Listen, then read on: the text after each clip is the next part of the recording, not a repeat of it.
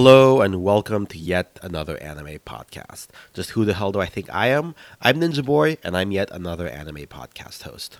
Hope everyone is doing well out there. I know this episode is about a week late or so, but I swear I have a good anime related reason for that. Kind of. Obviously, going by the show's title and following up from last week's episode, this week we're going to be going over the works of Hayao Miyazaki. And it took me a little bit longer to finish catching up on all of his films that I hadn't seen yet. As for why it took me longer than expected, well, let's just say that the new Bushiroad remix rhythm game D4DJ Goo remix came out at the end of May. It's taken up a lot more of my time than I anticipated. It's just so addicting, especially after having seen the anime. So, yeah, there may be an episode on Bushiroad anime in the future if this keeps up, since I'm totally tempted to check out all of their other games in anime now. Before we hop into this week's episode, I'd strongly recommend you check out last week's episode where I dig into the works of Isao Takahata, which is a companion piece in sorts of this one. But if you're already caught up, without further ado, let's get into the second of 3 episodes diving into the works of Studio Ghibli. Spoilers of varying degrees for all of Hayao Miyazaki's works ahead. So, when you ask the average person, not necessarily the average anime fan, if they like anime, you'll probably get a number of responses. Obviously, if they do happen to be a weeb or otaku, they definitely will have their opinions of what they watch and what they don't like. Maybe they're just mostly the big shonen shows like Naruto or My Hero Academia, or potentially Sword Art Online and Attack on Titan, since those were in vogue for a while. Some may have memories of Pokemon and Dragon Ball as a kid. For most non-anime fans, though, or people you would call non-anime fans, I would harbor a guess that they still would probably have heard of, if not seen, the works Spirited Away, My Neighbor Totoro, Howl's Moving Castle, and so on. I've definitely come across people who in my life who have been like, oh yeah, I'm not an anime fan, but I love Spirited Away. And that's totally fine if anime isn't there or your jam, though that'd be interesting while you're listening to an anime podcast if you're not an anime fan. But in any case, without a doubt, Hayao Miyazaki and the works of Studio Ghibli have definitely been influential on the world of anime and animation and film in general. To this day, Spirited Away is the only anime to have ever received an Academy Award, and for a long time it was the highest grossing film, not just anime, out of Japan before Demon Slayer took the title away last year. And many individuals and people working in the industry now point to Spirited Away and Hayao Miyazaki's works as inspirations for them. Some may say his work is too influential in that particular corner of the anime world is somewhat overrepresented and overshadows the rest of the medium, and in fact what the Studio Ghibli has to offer. The YouTube channel Beyond Ghibli explicitly sets out to counter the notion that anime is the only good anime is coming from Studio Ghibli. But there still is good reason for them to be so influential. They're just that damn good in pretty much all aspects of their films. And while I talked last week about the works of co-founder Isao Takahata, Studio Ghibli is arguably most well known for, and sometimes used synonymously with, the works of one Hayao Miyazaki. Miyazaki Sensei was born in 1941 in Tokyo as the second of 4 sons of Katsuji Miyazaki, the owner of Miyazaki Airplane Company, a manufacturing company which during World War II produced the iconic Mitsubishi A6M Zero airplane. At the age of 4, Miyazaki survived the bombing of the city of Utsunomiya, where the company was based, which would have an impact on him for the rest of his life. Also early on in his life, his mother, whom he described as a strict intellectual and regularly questioning of socially accepted norms kind of woman, would suffer from tuberculosis and spend many years in the hospital. From a young age, he knew he wanted to be a manga artist, always drawing, but he was inspired by mangaka such as the famous Osamu Tezuka, among others. However, anecdotally, he had trouble drawing people actually, and instead focused on more mechanical designs such as planes and boats and tanks and so on. His ambitions were further encouraged by the first color anime film in the 1958 film Panda and the Magic Serpent, which came out in his high school years. After high school, he attended the prestigious Gakusen University and was part of the Children's Literature's Research Club, the closest thing to a comic club, before graduating as a political science major and econ major in 1963. Shortly after, he found his way to pursue his career as an animator at Toei Animation as an in-betweener, working on films and TV shows such as Doggy March and Wolf Boy Ken, as well as Gulliver's Travel Beyond the Moon. And he ended up becoming the chief secretary of Toei's labor union, showing his pro-labor sentiments.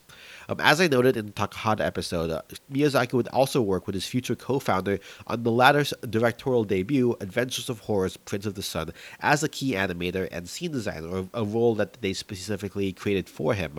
And he was being mentored in this and by the same individual, Tacho Otsuka.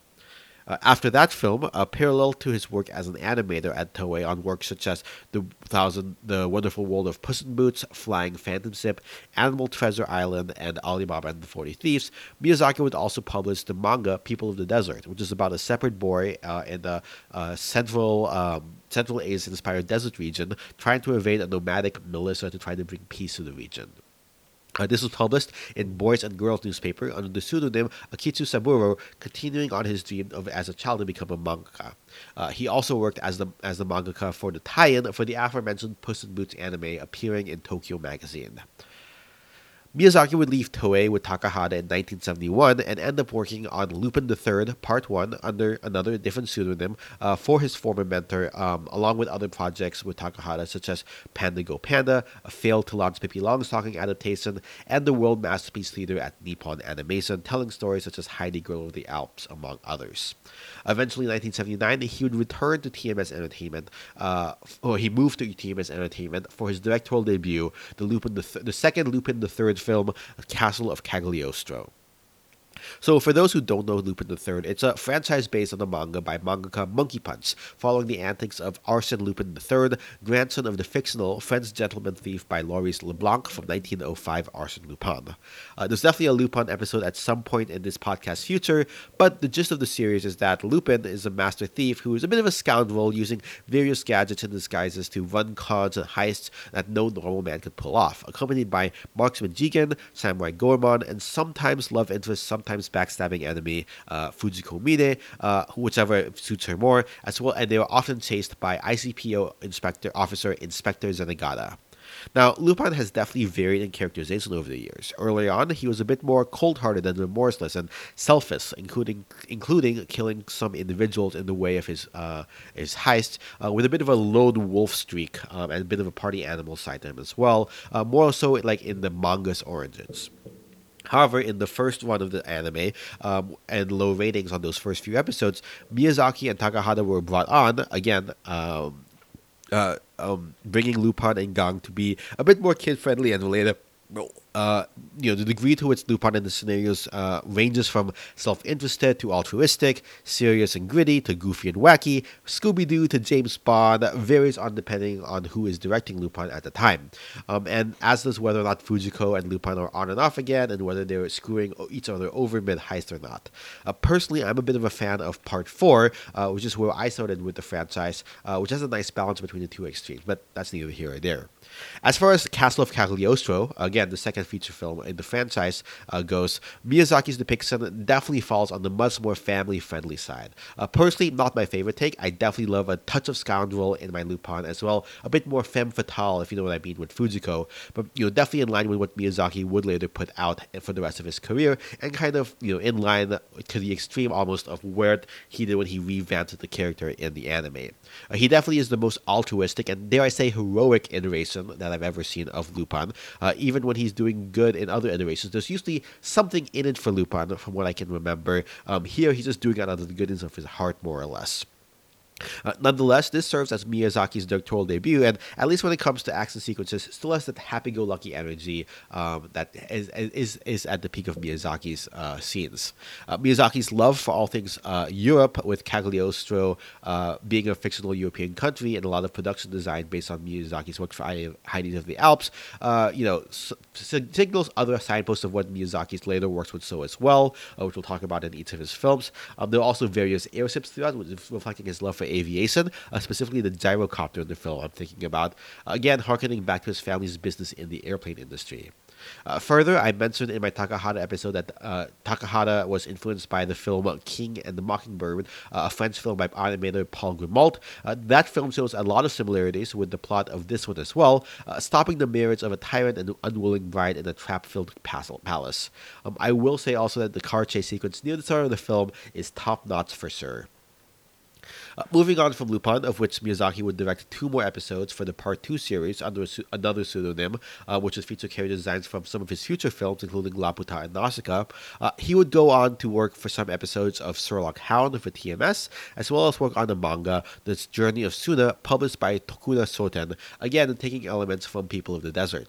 Um, he started working on concepts for a couple other movie projects, either an adaptation of a Sengoku period drama, Warring States Demon Castle, or an adaptation of the heavy metal comic Richard Corbin's work Ralph, a very mature comic about a dog turned dogman who helps save a princess.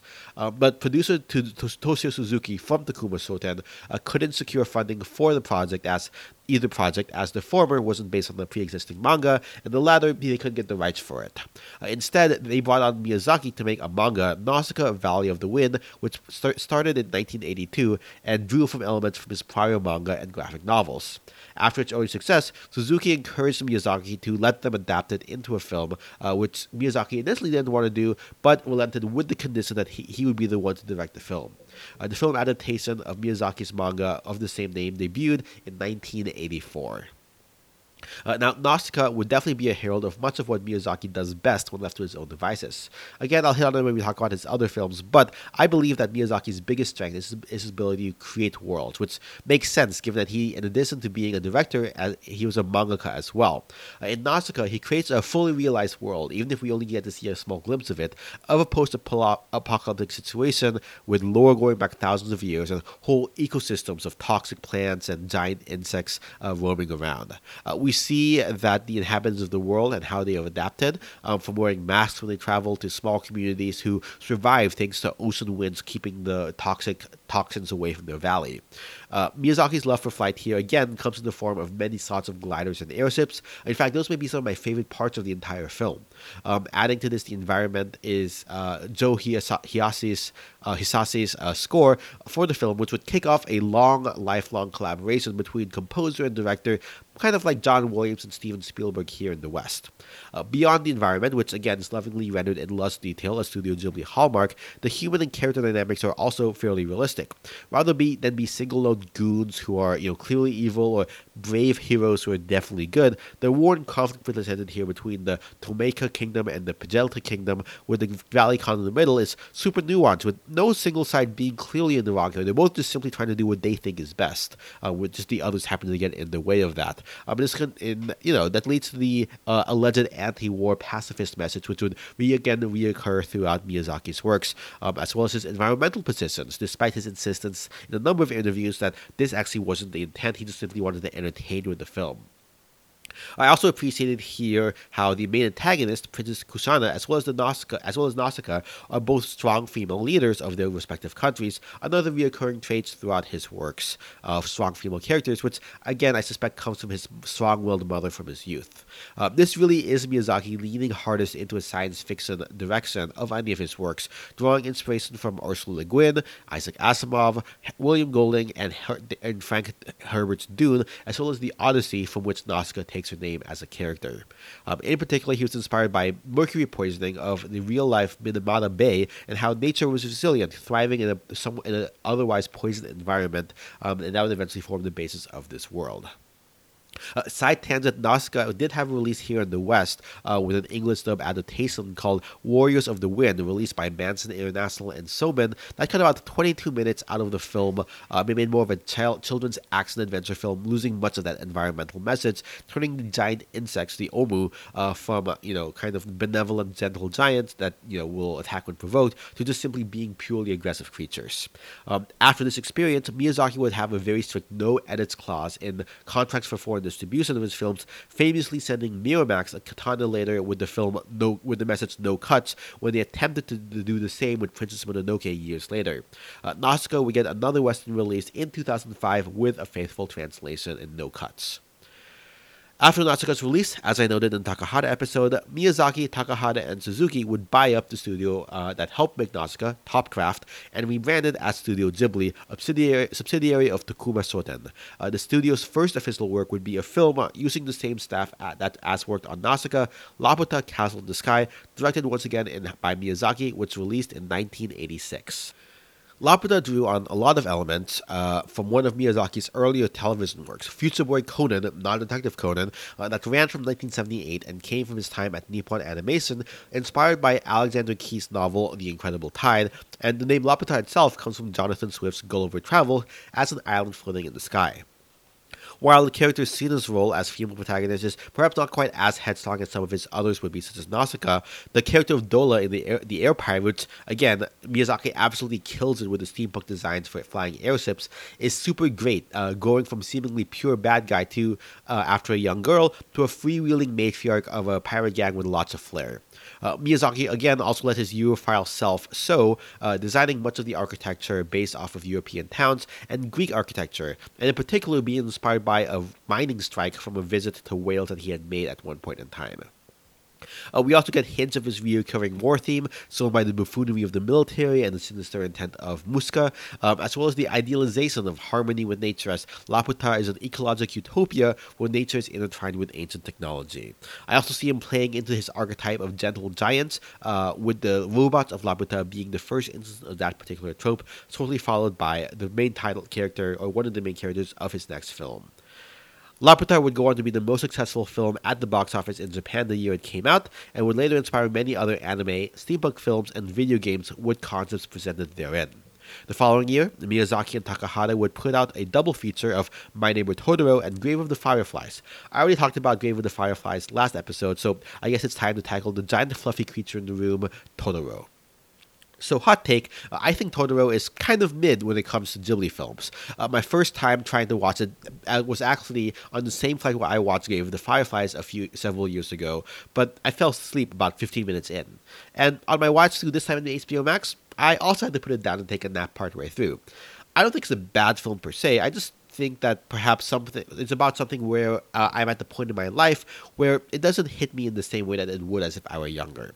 It definitely does play to Miyazaki's strengths. When he's not creating a brand new world in this one, as he did with Laputa or Nausicaa, he's still adding on a layer of mysticism, specifically animism, kind of in the Shinto tradition, on top of rural post-war Japan, with the introduction of Totoro as an animal who is claimed to be the master of the forest. And part of that is creating a new world, which I really haven't mentioned, is what I call the Ghibli pause. The moments in the film where nothing really happens, where they kind of do small, superfluous moments to add a sense of realism. That, if it's almost like a real world where, like, oh, this, of course, this would be like it's a normal thing that just happens, right? Like, you don't even pay attention to it. But the fact that it's animated and they took time to build that in and add that pause in between really says something about their desire to create a really, truly realistic world. In an interview with Roger Ebert, Miyazaki described this as the concept of ma, the space between actions where life is happening, and you don't necessarily push the plot forward. I would say personally, I think there's a tad too much ma within Totoro for my liking. I do appreciate it in his other films, though, for sure, which is perhaps why it doesn't hit for me. At one point, I messaged my sister midway saying that, the presence of ma throughout kind of made it feel paced more like a horror film than kind of like a relaxing film. I think specifically during the beginning suits fight segments, which, I'm not going to get into that whole urban legend about Totoro being a death god and whatnot. I will say, though, definitely iconic scenes here that stand out and definitely help this film hit its cult classic status. Waiting in the Rain with Totoro at the bus stop and riding the cat bus come to mind. Which, again, Miyazaki's character design is full force in here with those gentle giants, to the point where Totoro has become Studio Ghibli's mascot, and merchandise sales more than made up for the poor box office performance this had initially. And, I also, side note, finally found a scene where there's this one lo-fi song that I've been listening to for the past couple of years or so. And then actually I found that it samples this scene from Totoro where Mei is complaining about her mom, not being able to come home and whatnot because she's sick.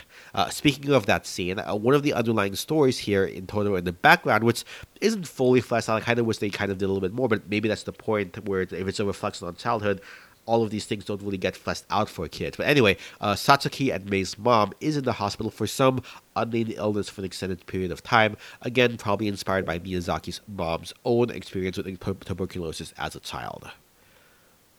In any case, in 1987, while Miyazaki was working on Totoro, Ghibli got the rights to the film adaptation of Eiko Kodono's children's novel Kiki's Delivery Service. Kodono has won the prestigious Hans Christian Andersen Award for Children's Literature in 2008 and has written 5 sequels to Kiki.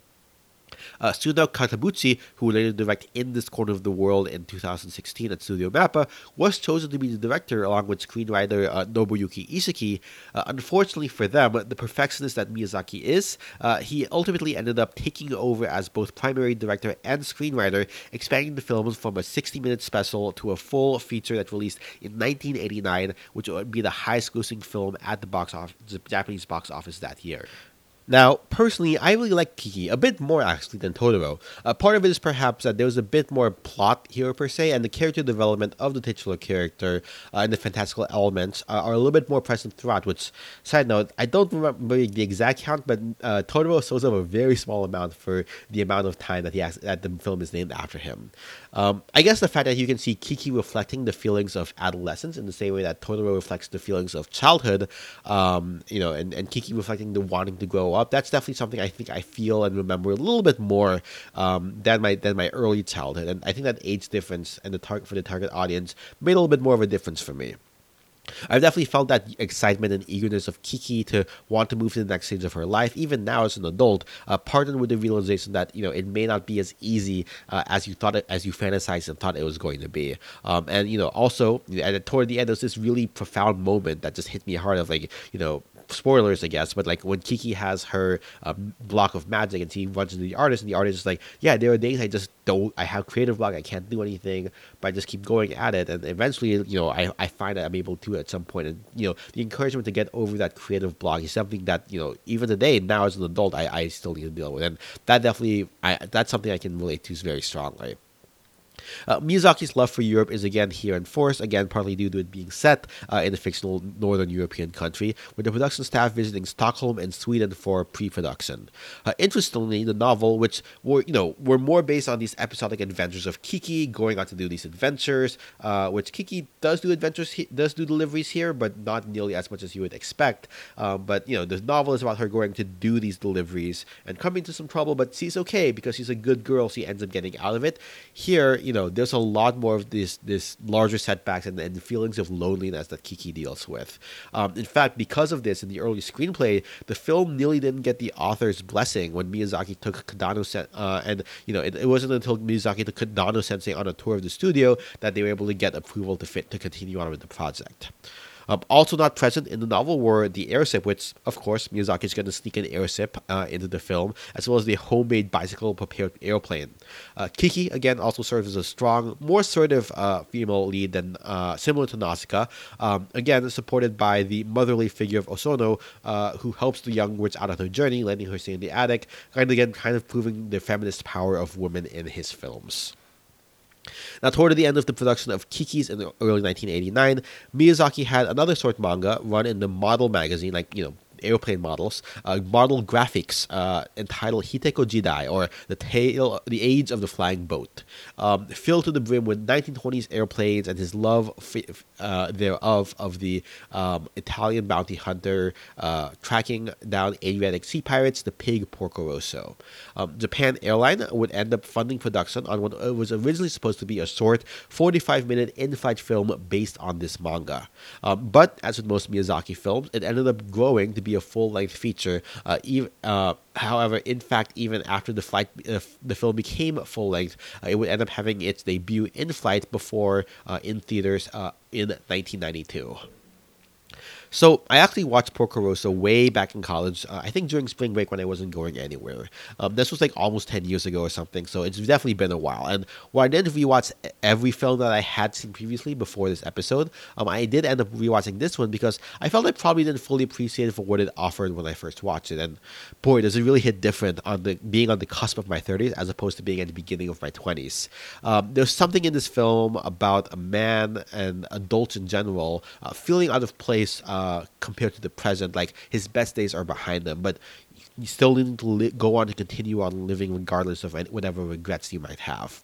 If Toto was for young children and Kiki for adolescents, then Porco Rosso is definitely for adults. Which Miyazaki has said that he didn't really enjoy it. He was kind of embarrassed by this film because he let his passion for airplanes, which we'll talk about in a second, come through so much. It ended up crowding out, making it not quite as suitable for children as he would have liked. But again, more on that later. In particular, during production, Miyazaki was particularly impacted by the outbreak of the Yugoslavian Civil War, which bled into the film having a little bit more somber tone and a little bit more wistful compared to what was in the original manga. This may be the most grounded of his films, ignoring the pilot who has somehow turned into a pig, being set in a specific time in a specific location, the Adriatic Sea after World War I, with the rise of fascism in Italy as a background. As a result, this definitely has the most politics of the film, with one reading of the film being that it's better to be a red pig, i.e. a communist, in line with Miyazaki's pro-labor stances, than a fascist. Again, his love for other tropes here, his love for flying in aviation, are front and center. There are many allusions to aeronautical history, which, side note, Studio Ghibli was named after the nickname for the Italian Caproni CA-309 airplane, which makes a cameo in this film, with more accurate depictions of airplanes as opposed to his more manga fantasy designs from Nausicaa and Laputa, and various name dropped throughout, Ferrarin, Bellini, Curtis, all being names of figure in aerospace history. Going back to the Piccolo family, his portrayal of strong female characters, again, so not only in the Piccolo woman building the plane and being designed by Fio, despite Porco Sovereignism, but also Gina as well as a central figure who actually kind of drives the action of this film. The ostensibly malicious air pirates are also shown to be somewhat buffoonish, again in line with his portrayal of not quite fully evil antagonists, with the real antagonists being the fascists. He did say that, this is definitely not a kid's project. He was a bit foolish to indulge in his passion so much. But honestly, I think that it's ultimately to this film's benefit, as it is kind of complete that trifecta of different films for different ages in our lives. And in any case, it was one of the highest grossing animated films for a while, so, it definitely wasn't poorly received. After Porco Rosso, Miyazaki focused a bit more on the behind-the-scenes work at Ghibli. They moved their headquarters in mid-1992 and did some commercial work, and he did storyboards for the screenplay for Whisper in the Heart, another Ghibli film directed by Yoshifumi Kondo. In 1994, he started working on his next film based on some sketches he had made back in the 70s, but ended up running into creative block in the process, partly because, those concepts he had back then didn't really fully translate to where they were in the 90s. To try and distract himself and get some inspiration, he ended up directing the 7-minute animated music video for the song On a New Mark by Japanese soft rock duo Chage and Asuka. I definitely recommend you check it out. It's not on HBO Max like the rest of these films, but there are copies of it floating around, particularly on Vimeo. It features a sci-fi story about police conducting a raid on a religious cult and rescuing and helping a winged angel-like girl escape, with a bit of a post-apocalyptic nuclear twist at the end, no doubt falling into similar environmental themes as Miyazaki was predisposed to. One notable thing about this music video, it ended up actually being the first time the famously traditionalist Miyazaki would use computer animation to end up helping supplement his hand-drawn cell animation. This would definitely help him get back on track for his next project, which would be Princess Mononoke, which premiered in 1997. Now, Princess Mononoke, or Mononoke Hime, is definitely one of those Ghibli films that a lot of people have a lot of feelings about, and mostly good feelings. There have been dozens and scores of video essays and analyses and thought pieces on that I couldn't hope to match here in this retrospective. So what I can say is that I very much enjoyed the film, and I think it actually marks the beginning of what I consider to be Miyazaki's peak, being one of his top 3 films in my opinion. Again, all of Miyazaki's highlights are here. Strong environmental themes, digging into how humans interact with nature, both positively and negatively. Strong female characters on both sides of the conflict. San, the titular Princess Mononoke, and Lady Eboshi, as well as the ironworks workers, who are all female. Complicated, no one is fully in the wrong, no one is fully right situations. Well, except maybe the mercenaries working for the Emperor, but even then, Jiko is pretty charming. I know a lot of people really cling to the environmental message of, hey, don't fuck up with nature too much, otherwise, you're going to get screwed over by trying to kill gods. But But honestly, I really dig personally that Lady Boshi's character and the whole conflict with how she's not fully in the wrong, right? Like, in a world where women and former sex workers and those with leprosy are looked down upon, she's able to build a frontier town where no one else could, using these marginalized groups of society, and making them her most loyal retainers, most competent retainers, pushing forward technology in a way no one had really, and everyone getting jealous of her. Yes, he ends up bumping up against nature and the boars and the wolves and the gods, but it's hard to fully be mad at her, seeing that she created something from nothing for those who had nothing. And Asutaka, the male main protagonist, who received the curse indirectly because of her actions, that would eventually kill him, realizes this, and he's conflicted when he learns the truth, not fully siding with San and the wolves as he sees that what she's been able to do, but also not being fully for her as he can see the negative impact he's having on the environment. Side note, Yakul is definitely the best elk here and MVP of the movie. That's one loyal steed. And, while the film is set in historical Japan, it does still bring in more supernatural animist elements that lend a magical equivalent element to the film, again, showing Miyazaki's mastery of world building, realizing that ecosystem of interconnected factions and spirits.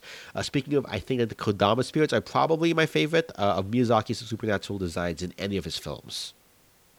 On the production side of things, Mononoke was about 144,000 drawings, of which Miyazaki supervised all of them and reportedly either drew or made edits to 80,000 of them. Of the 2-hour film, reportedly 15 minutes used computer animation that Miyazaki explored from the On Your Mark music video. 5 minutes would be used to model and animate the too hard to draw by hand elements, such as the writhing demon flesh and the composited onto the cell animation, and another 10 minutes would be used to help for coloring purposes, partially to help them finish production in time for the Japanese premiere date, with the final storyboards, not even the cells, the storyboards being completed only months before it was released. In addition, the film would be the most expensive the studio had produced up to that point in time at $23.5 million. All of that hard work would pay off, though. It would end up becoming the highest grossing Japanese film of 1997, beating out the record set by E.T. in 1982 before Titanic took the record away at the end of the year. It also was the first film under the Disney Studio Ghibli distribution deal from 1996, and it received an English dub, which fantasy writer Neil Gaiman wrote, and there was that whole, again, debacle with Miramax trying to make cuts and then eventually not cutting it. It was also the first film of theirs to receive a wide release in the U.S. Critically, Mononoke would be the first animated film to ever receive the Japanese Academy Prize for Picture of the Year, and would be the country's submission for Best Foreign Language Film, though ultimately not be nominated for the Oscars. With Mononoke Hime's success, Miyazaki claimed that it would be his final film, beginning a long pattern of him supposedly retiring. Of course, there's still a bunch of time left in this podcast episode left to listen to, so you know that the story isn't over yet. Starting in 2000, the production began on what many would become to consider his magnum opus, Spirited Away, myself included. Like with Mononoke, there's already so much there about Spirited Away that in think pieces that anything I could say would just be a drop in an ocean of reflections of the film. I will say it's probably the Studio Ghibli film I've seen the most often throughout my life, and I can't honestly point to any one singular moment, though. It was just kind of a film that I'd seen at some point, and it was just always on in the background at different points in time, and I would just always stop and, just watch it, because enjoy watching all of the different antics that happen. The film is just fun, right? It frankly has a bit of everything. Adventure, action, reflection, comedy, drama, character growth and development, character design, so they're both intriguing, a little bit unsettling, and also infinitely familiar. The gentle giants return here, most notably with No Face. The animation and characters and backgrounds all pop off the screen with their colors and detail, while not being fully too busy or abstract. There's no one singular thing about Spirited Away that can set it apart as a film worth checking out. It's just all of its moving parts working in tandem and in sync that make it tick. Maybe that's why there's so many thought pieces out there, wanting to try to pick it apart and find those individual pieces. Sure, there are all the hallmarks of his films which you know by now. Impressive world building of the supernatural variety, strong female leads, ambiguous antagonists, a hint of environmentalism and a touch of anti-capitalism critique, as well as a celebration of traditional Japanese culture. Miyazaki said he wanted to make a film for his 10-year-old niece, which I'd argue many of his other films could be for that age range, but that's who's to say that I'm right. And I think even if he intended to make it for her, he ended up making a film for all of us. Now, financially, as I noted before, Spirited Away was the highest grossing film in Japan until Demon Slayer last year took it away, a 19-year-old record. Critically, it won universal acclaim with John Lasseter of Disney and Pixar supervising the dub.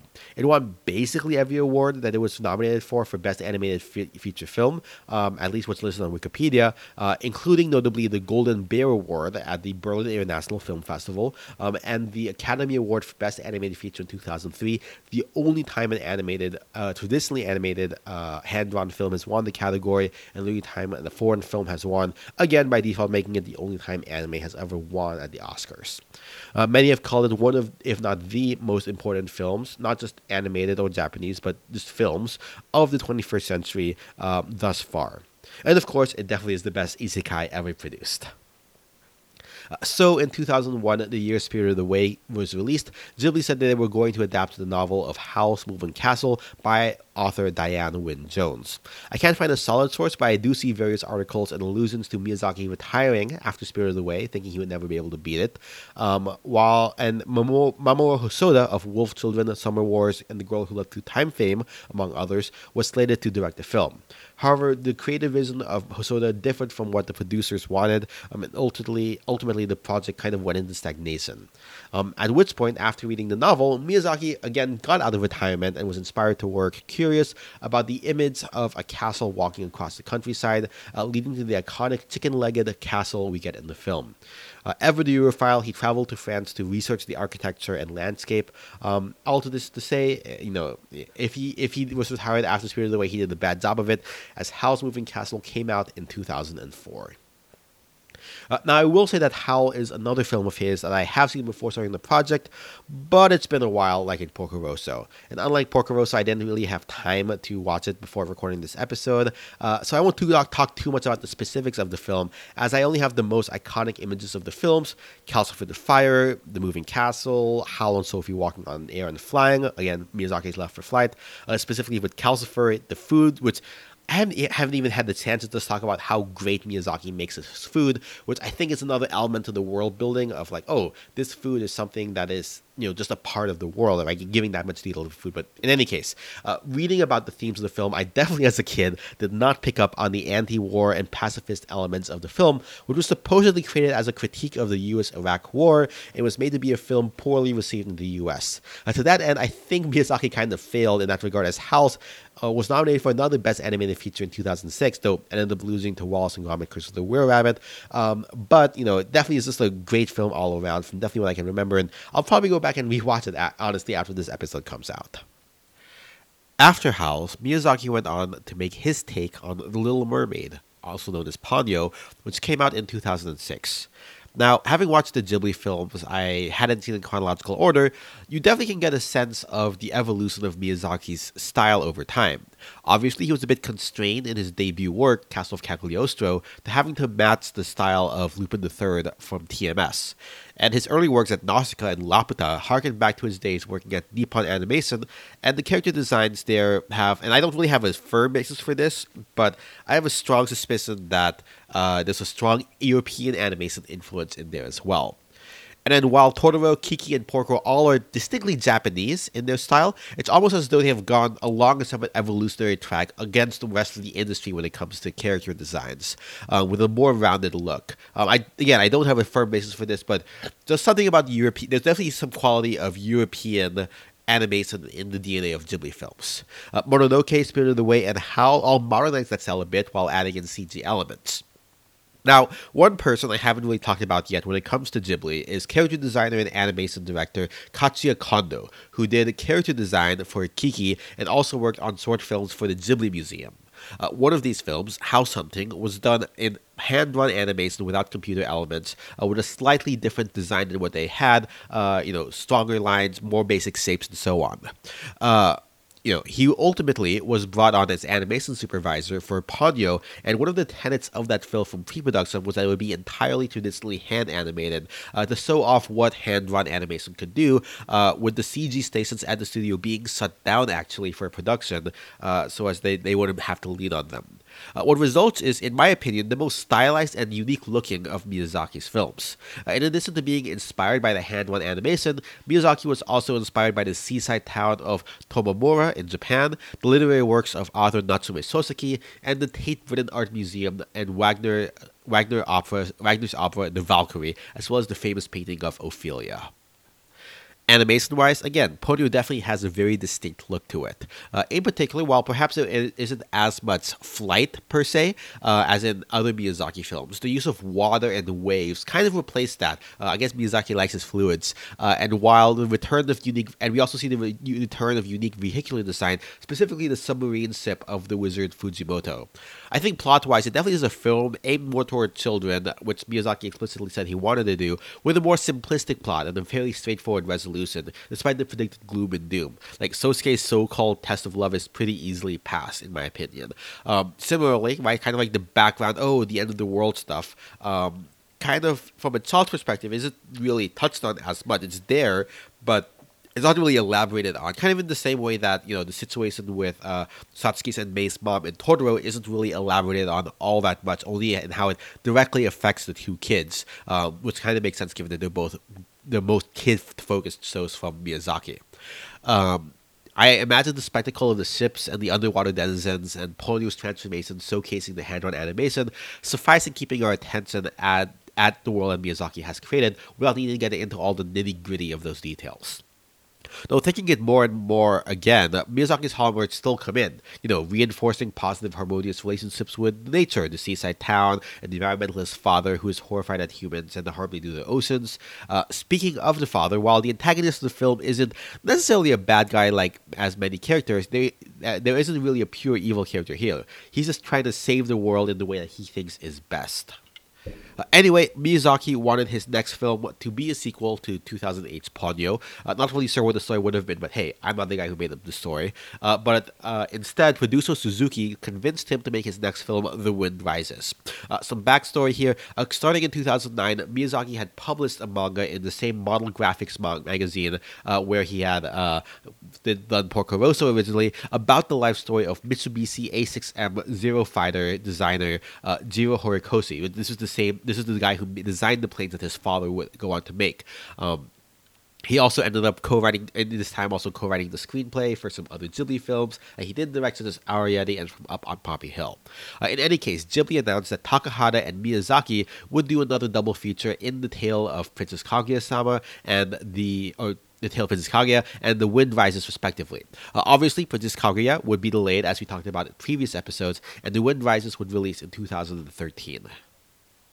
Now, I don't remember exactly when I saw The Wind Rises. I only really started logging the movies I watched in 2017, with a handful I could reverse engineer from emailed movie receipts back in 2014, but I do remember seeing it in theaters at, I believe, the IFC Center here in New York City. I believe at the time Miyazaki had announced that it would be his final film again, and so it definitely felt like it would be his creative send-off. The film was inspired by a quote from Horikoshi: "I only wanted to create something beautiful," in response to seeing the devastation that his planes would wrought throughout World War II. As the son of a plane manufacturer who helped make said planes, and as a creative individual, and as someone with a strong anti-war sentiments, Miyazaki, I sense, definitely put both all those conflicting elements into this film and tried to reconcile them. I'm sure he at least felt some sort of kindred spirit in Horikoshi as someone who had a privileged upbringing because of war manufacturing and was able to pursue a creative career and wanted to create beautiful things. The scene of Jiro frantically drawing and designing airplanes like a workaholic, I'm sure had a bit of Miyazaki in there. Obviously, we see a return to his love for all things aeronautical here, with Porco Rosso, with Italian aeronaut Caproni appearing in the film. The film also draws from the novel The Wind Has Risen from Tatsuo Hori with scenes of tuberculosis. Again, something from Miyazaki's childhood with his mother. Even if the subject matter like Porco Rosso isn't fully kid-friendly, he apparently had done a 180 and was encouraged to cover those topics despite them not being something kids were used to, because as one colleague said, kids should be exposed to unfamiliar subject matters. A bit of an evolution from his thinking for Porco Rosso. Ultimately, The Wind Rises feels like an appropriate closure on Miyazaki's career as a director, and as a meditation reflecting on the insatiable desire to create something true to your ideal of beauty and indulging in what you truly love, even netting Miyazaki another nomination for Best Animated Feature that year, though losing to Frozen. Or it would be a perfect ending if, of course, as we know, Miyazaki is a workaholic driven to create, which, as we sort of guessed based on the content of The Wind Rises, and he came out of retirement again officially in 2016 to work on his next film, How Do You Live, based on the 1937 novel of the same name, reportedly as something to leave for his grandson. The film was originally set to debut for the 2020 Tokyo Olympics, but, well, aside from the Olympics being delayed due to COVID, the famously perfectionistic Miyazaki is taking his time with the film. 5 years on from production at the end of 2020, they were about halfway done, allegedly, with an estimate from producer Suzuki that the film would come out about 3 to 4 years from now. It's set to be 125 minutes long.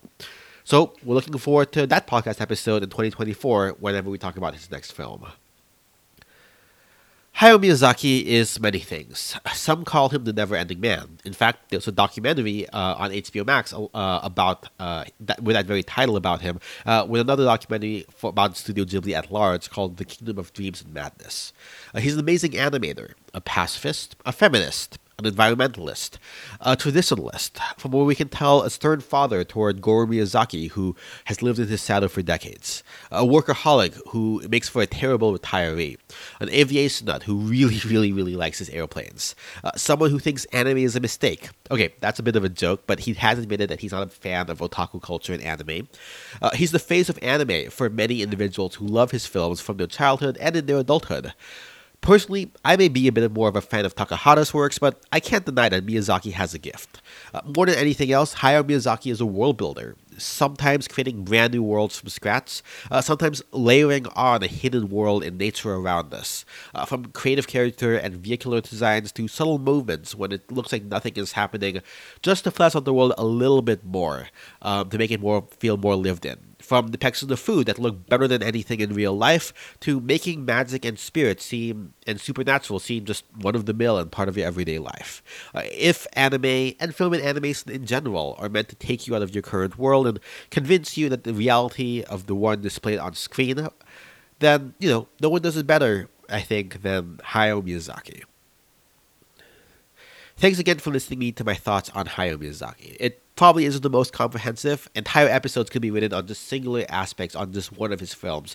Never mind trying to do an entire retrospective over his entire career and following the tropes common throughout, as well as stories about production and his evolution of style, but I did my best. As far as ranking my favorite Miyazaki films, as I noted, I think the trifecta of Spirited Away, Mononoke Hime, and Howl's Moving Castle are his peak, and though not quite as high as Takahata's Kaguya Hime. Be underneath those, I believe, in the next tier are the underappreciated Porco Rosso and Kiki's Delivery Service, alongside Takahata's Pompoko and the Yamada Neighbors. Miyazaki's earliest and latest films, Nausicaa, Laputa, The Wind Rises, and Ponyo, live in a tier below those, alongside The Grave of the Fireflies. And then for me personally, again, this is just my personal taste, not saying they're bad films, are Totoro and Castle of Cagliostro, alongside Only Yesterday from Takahata. Whenever I get around to doing the final episode of this 3-part series looking at the other Ghibli films, I'll probably make a tier list or something on Twitter. In any case, but that being said, again, all of these films are amazing and definitely worth checking out, and you should. In that note, what are your favorite Hayao Miyazaki films, and why? What are your least favorites? What themes of his that carry throughout all his works are your favorites? What lessons have you taken away from him?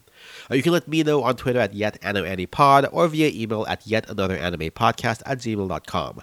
You can follow my anime list at NinjaBoy333, boy with an I. We're found on all the major podcast services, iTunes, Spotify, and Google Play. Be sure to subscribe and leave a review, or at the very least, share the show with an anime-loving friend. If you want to more directly support the show, you can do so over on Patreon.com. Links to all of those will be in the show notes. Intro and outro music is provided by Suichi Sakagami at Tandes.com. Editing and production is provided by Ninja Boy Media. That's it for this episode. We air on the first and third Fridays of each month, though I know this is a little bit off schedule. Next time on Yet Another Anime Podcast, if all goes well, I should finish up my Studio Ghibli 3-parter by looking at all of the films directed by people other than Hayao Miyazaki and Isao Takahata. I may need a couple of days more than when it normally would come out next week, so so I can actually watch them all, since this episode took longer than expected. But you still should see something in your feeds next weekend. If I can't find time to watch all the Ghibli films, maybe I'll delay that episode and instead do a Netflix anime roundup, since there's a lot of really interesting things coming out there. I'm really excited for Trese this weekend. We'll see which one it ends up being, but until next time, see you, Space Cowboy. Bang!